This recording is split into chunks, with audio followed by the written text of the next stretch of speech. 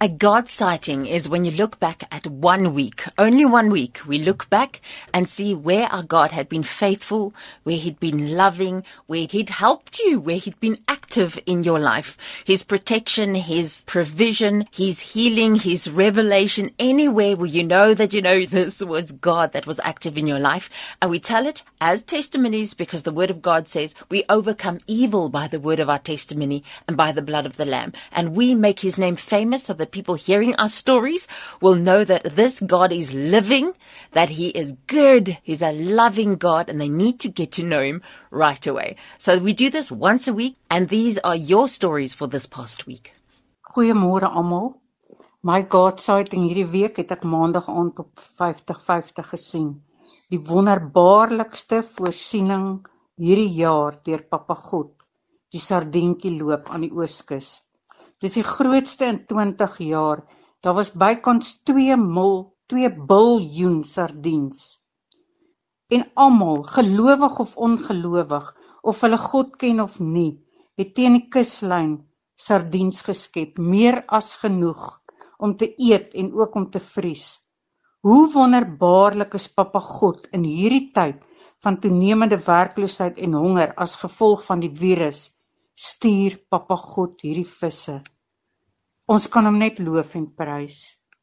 Baie seën. I just want to give a little testimony, and I know it's going to sound a little stupid, but I've been struggling for months to copy the audio Bible and some Christian music onto a stick for my mom, because every stick that I do for her, it doesn't play in her car, it doesn't play in her house. So today, the same stick I've been trying to load on for like the last 4-5 months, I prayed that the Lord would just fix the stick so that my mom could be blessed with His word and His music, and I copied it on, put it in the radio of my mom's, and it played. So a little bit of testimony, not huge, but for me it's a huge thing, and she was so impressed, she nearly cried. So yeah. My Godsighting vir hierdie week is dankbaar vir die Here dat deur gedraai het van die lockdown en dankbaar dat ons nog salaris kry. Amen. Goeiemôre Radio Kansel. My Godsighting is sommer gister het my sussie se kind 20 jaar oud was, sy opgeneem in die hospitaal. Sy het al haar bloeddruk is baie, suiker is baie hoog. En dan sy sommer na die huikie toe geneem. En de volgende week gebel haar pas 6 toe sê hulle vir haar, die kind is veel beter. Prys die Here daarvoor. Amen.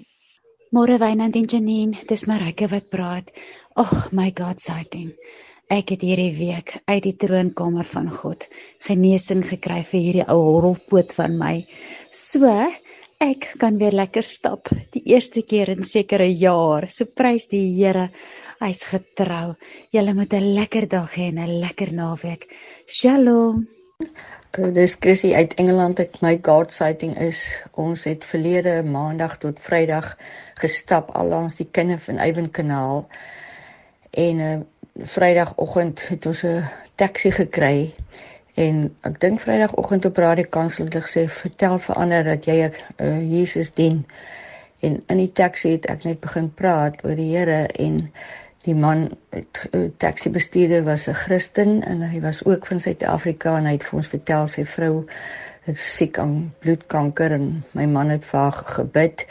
En toe ons stop, toe wou hy geen geld gehad het nie, want hy sê ons is Suid-Afrikaners, ons is Christene en ons het vir sy vrou gebid.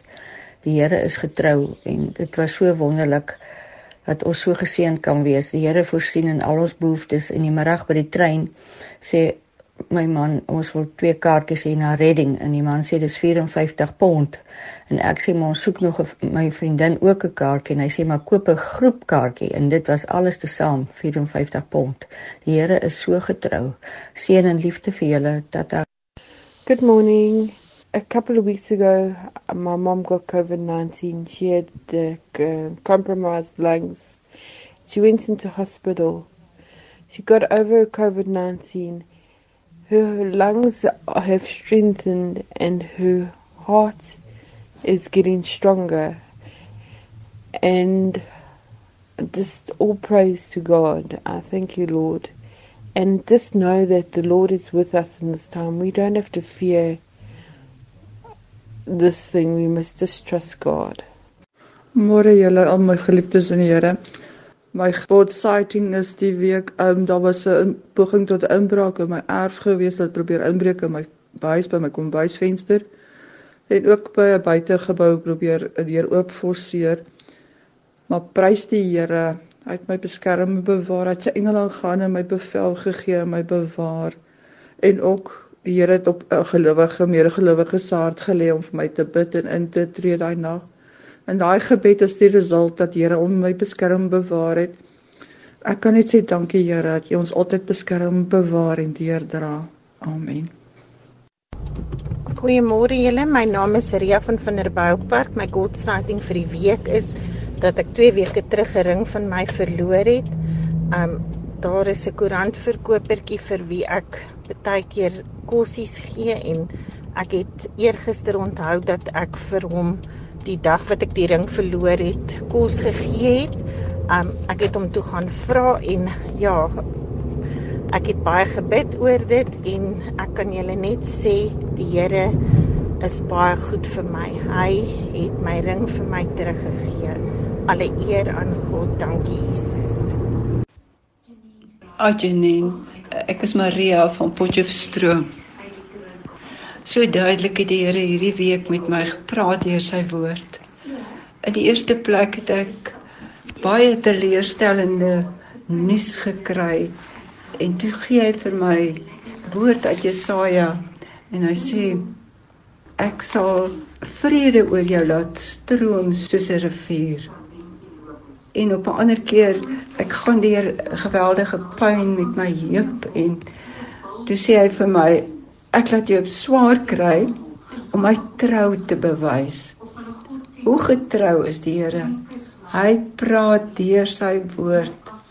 Al die eer aan hom. Ons moet maar net die woord oopmaak om te luister. Goeiemôre Radio Kansel. My Godsighting vir hierdie week is dat verlede week Saterdag toe ry ek en my man en 'n vriendin het geskakel om te vra of ons vir hulle asseblief 'n paar goedjies kan kry by die winkel want hulle is onder kwarantyne. En ons was toe al reeds by die winkel en ons dogter kan gaan by die winkel gaan daar naby hulle. En is of net die Here ons daar gestuur het, want toe ons daar aankom, toe is daar 'n man wat verby al die karre loop en hy vra vir my man, hy loop direk na my man toe en hy lyk 'n bietjie nie mooi aangetrek en ons tog hy wil geld bedel en hy vra vir my man of het hy dalk tire weld in sy bakkie. En ek glo nie baie mense ry met tire weld in hulle karre rond nie en net daardie dag toe kom hy direk na my man toe geloop en my man het toevallig, hy ry nooit sonder tire weld in sy bakkie nie. Toe sê die ou nee, sy motorfiets het so entjie van daar af gebreek en gevra of ons dit asseblief vir hom kan leen en toe gee my man dit vir hom. So ja, ek sê dit is net die Here wat geweet het presies waarheen om hom te stuur. Lekker dag, goeiedag, bye. Lokubonga umusa kaNkulunkulu kule viki. Umngani wami that had a horrible accident at work is now feeling sensation in her legs and it can only be God. So ngalokho nje ngithi umuhle Jehova uyababazeka because now kunethemba lokuthi uzophakama. Good morning, this is Andrew. I just want to give a quick testimony. I'm in sales.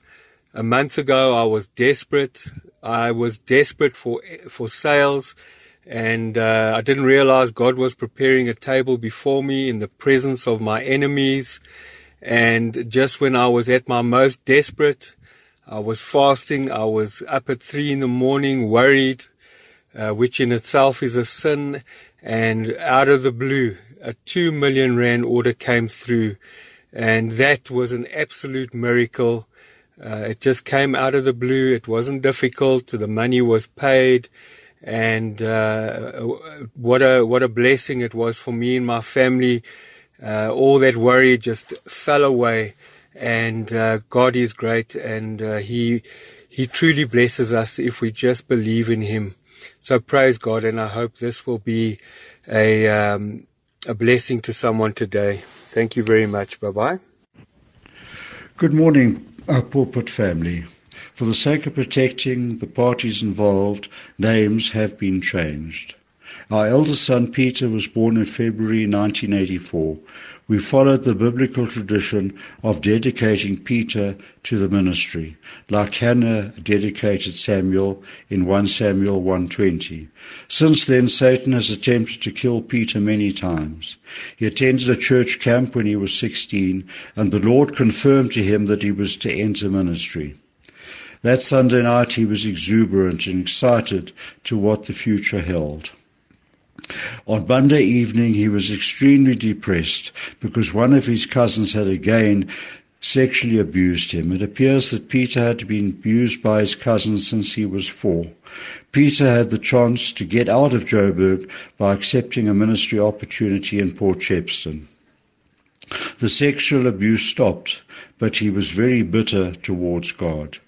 Joyce Meyer, growing up, had a similar situation. On Tuesday, the 11th of August at 1:30 in the morning, Peter started his suicide bid by overdosing on sleeping tablets. He posted the whole bid on Facebook.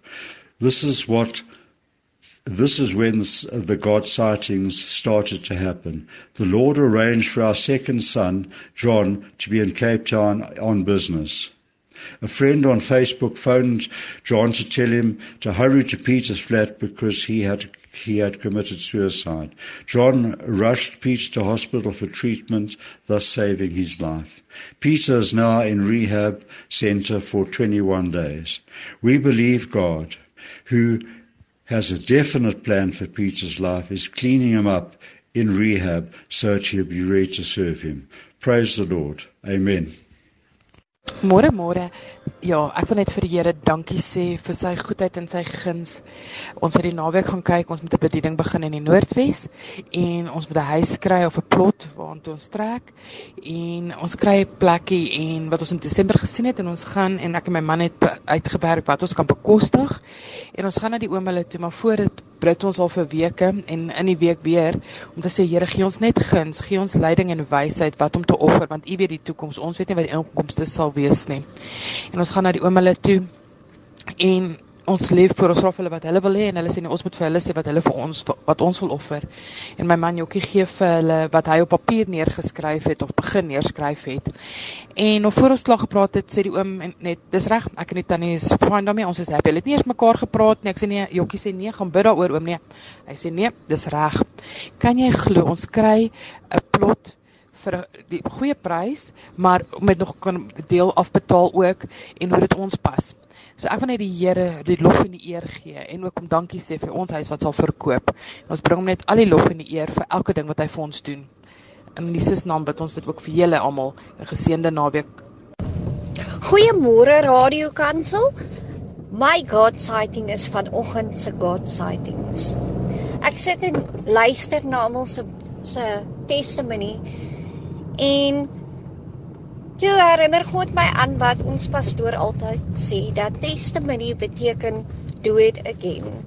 Wanneer ons testify van God se goedheid, dan maak ons die deur oop vir God om dit weer te doen, want ons versterk ander se geloof.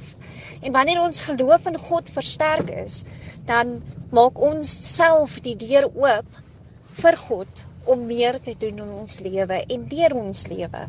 So ek dank God vir Godsightings en ek dank God dat julle deur dit die deur oopmaak vir God om ander se geloof te versterk en om die deur oop te maak om weer dieselfde of selfs groter wonderwerke in ons lewens te doen.